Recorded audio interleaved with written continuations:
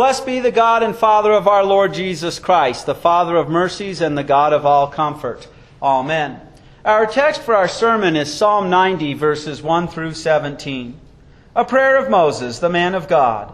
Lord, you have been our dwelling place throughout all generations. Before the mountains were born, before you gave birth to the earth and the world, from eternity to eternity, you are God. You grind people to dust, and you say, "Return, children of Adam." For 1,000 years in your sight are like a day, like yesterday that has gone by, or like a watch in the night. You sweep them away like a flood. They are like sleep in the morning, like grass which changes quickly. In the morning it sprouts and grows. By evening it is cut down and it withers. Surely we are consumed by your anger, and by your wrath we are terrified. You have laid out our guilty deeds in front of you. Our hidden sins are revealed in the light of your face. For all our days pass away under your fury. We finish our years like a sigh. The days of our lives add up to 70 years or 80 years if we are strong. Yet the best of them are trouble and sorrow, for they disappear quickly and we fly away. Who can understand the power of your anger? But your fury is consistent with the fear that is owed to you. Teach us to number our days in such a way that we bring a heart of wisdom. Turn, O Lord, how long? Change your mind towards your servants. Satisfy us in the morning with your mercy, so that we may sing for joy and be glad all our days. Make us glad for as many days as you have afflicted us, for as many years as we have seen trouble. Let your deeds be seen by your servants, and your majesty by their children. May the kindness of the Lord our God rest upon us. Establish the work of our hands for us. Yes, establish the work of our hands. Glory be to the Father, and to the Son, and to the Holy Spirit, as it was in the beginning, is now, and will be forever. Amen. Brothers and sisters in Christ, Psalm 90, as it's stated, written by Moses, is more than likely the oldest psalm in the Psalter. More than likely, Moses thought of this psalm several times as he led a rebellious people out of Egypt and into the Promised Land. But as we see right away, it's a prayer.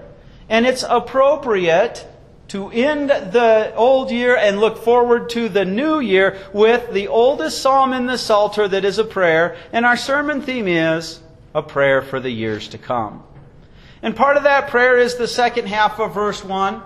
The name used for the Lord there is the name that emphasizes that God is all-powerful, that He's the one who created the universe, and hence He owns it.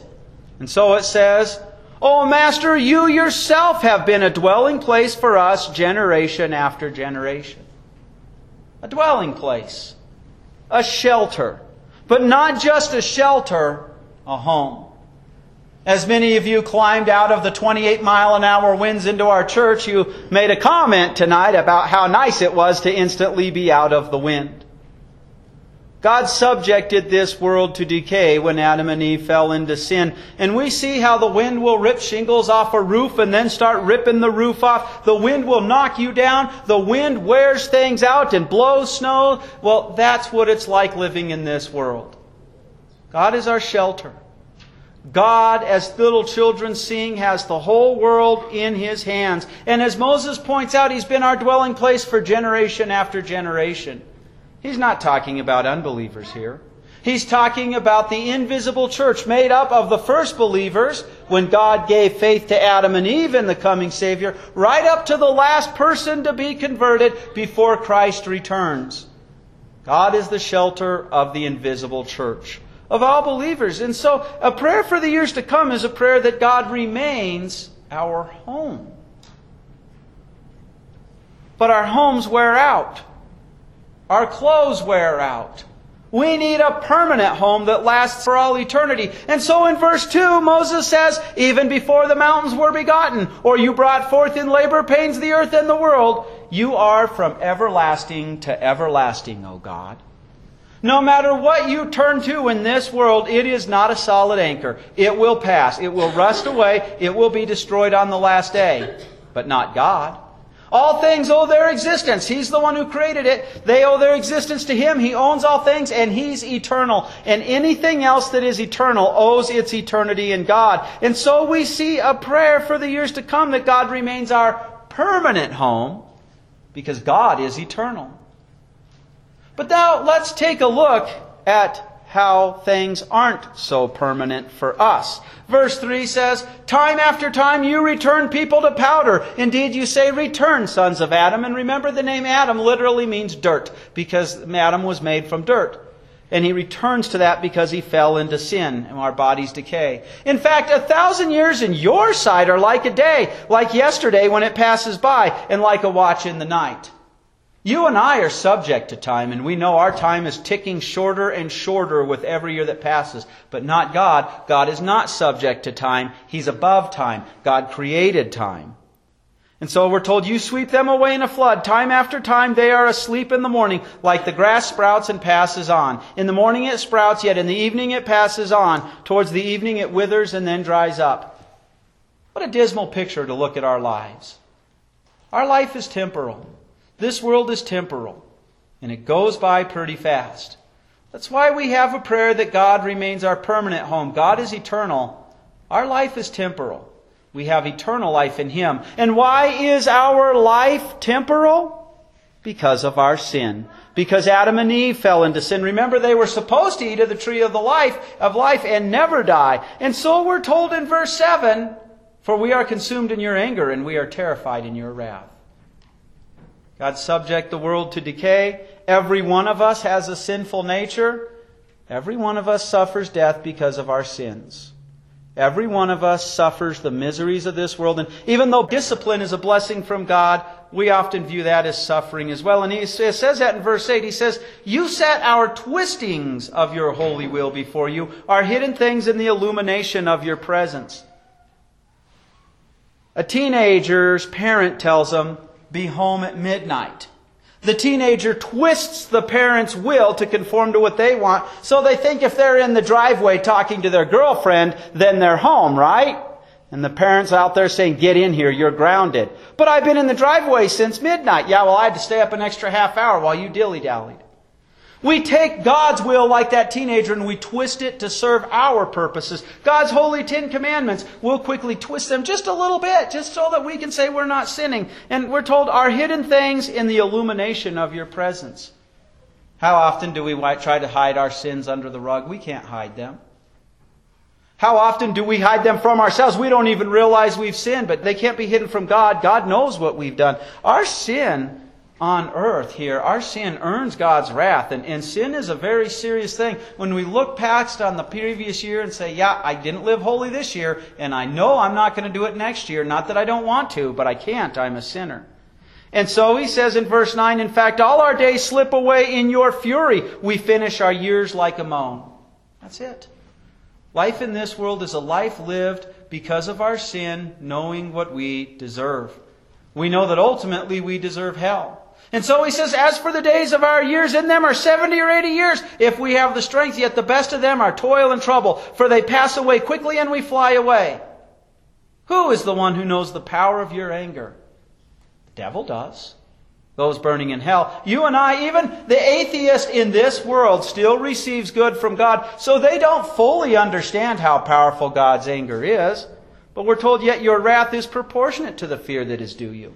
If somebody wants to scream, it's unfair. It's unfair that God holds us accountable for our unholiness. We have to recognize God is holy.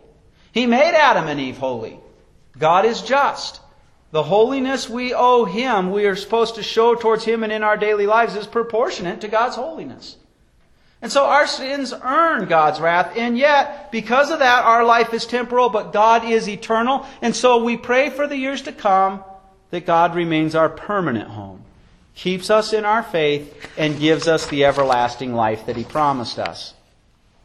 But Moses now gets a lot more encouraging. In verse 12 he prays, bring us to know how to count our days correctly, and we will get a heart of wisdom. Return, O Lord, how long? And change your mind about your servants. Let your committed love satisfy us in the morning, and we will shout with joy, and we will rejoice in all our days. You can almost imagine one of the many times the Israelite rebelled against God, and God said, here's the discipline. And Moses saying, Lord, please, not much longer. Like a child who's been grounded for 2 weeks, and the 2 weeks seem eternal for them. But brothers and sisters in Christ, even in God's discipline, He's guiding us. The prayer, bring us to know how to count our days correctly, and we will get a heart of wisdom. What are we praying there? Let us use your law as a guide, not motivated because we have to, motivated because you have saved us and we are your children. And using that law as a guide, being in your word, seeing the right motivation, that gives us a heart of wisdom. Contrary to the world's wisdom, which will cling to all those temporal things that are falling away from them. He says, let your committed love satisfy us in the morning.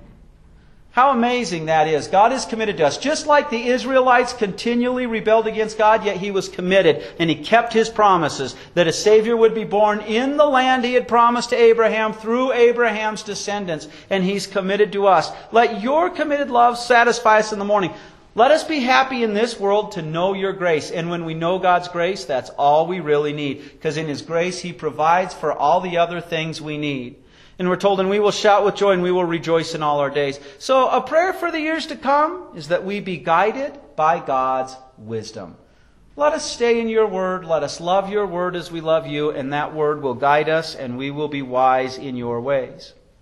Then he says in verse 15, cause us to rejoice for as many days as you have afflicted us, for as many years as we've seen distress. Let your work appear to your servants and your splendor over their sons. And may the beauty of the Master our God be upon us. Establish the work of our hands upon us. Yes, establish the work of our hands upon us. By the wisdom of that word, we're able to recognize the work of God. And what a blessing it is to recognize the work of God. When hard times come, God's at work using this for our good, we can say. And oftentimes even to look back in the past year and see those hard times and say, and I see how God was using that for our good. Sometimes it might be decades later before we can see where a particular cross was used for our good or the good of our neighbor. Brothers and sisters in Christ. And so after that, we also turn around and say, our work, the work that we do, not the work that we do against God, but the work we do in our vocations, in our callings in life, as father and mother, child, student, in our careers. We don't just do those for a paycheck. We don't just do those because we have to. We do those because God has called us to those. Because God provides those services and those roles through us. And so when we can see God's hand at work, then we're blessed to see our hands at work and God's hands working through our hands.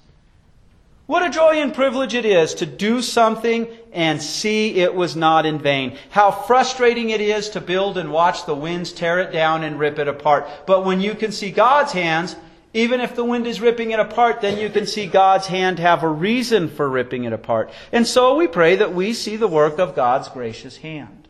And so we pray, as we look to the years to come, that we see the work of God's gracious hand. And therefore, we'll see how He's blessing the work of our hands as well. And so, brothers and sisters in Christ, as we wrap up this year and look forward to the next year and the many years we have, we see a prayer for the years to come. That God remains our permanent home, that we be guided by each day by God's wisdom, and that we see the work of God's gracious hand. Amen.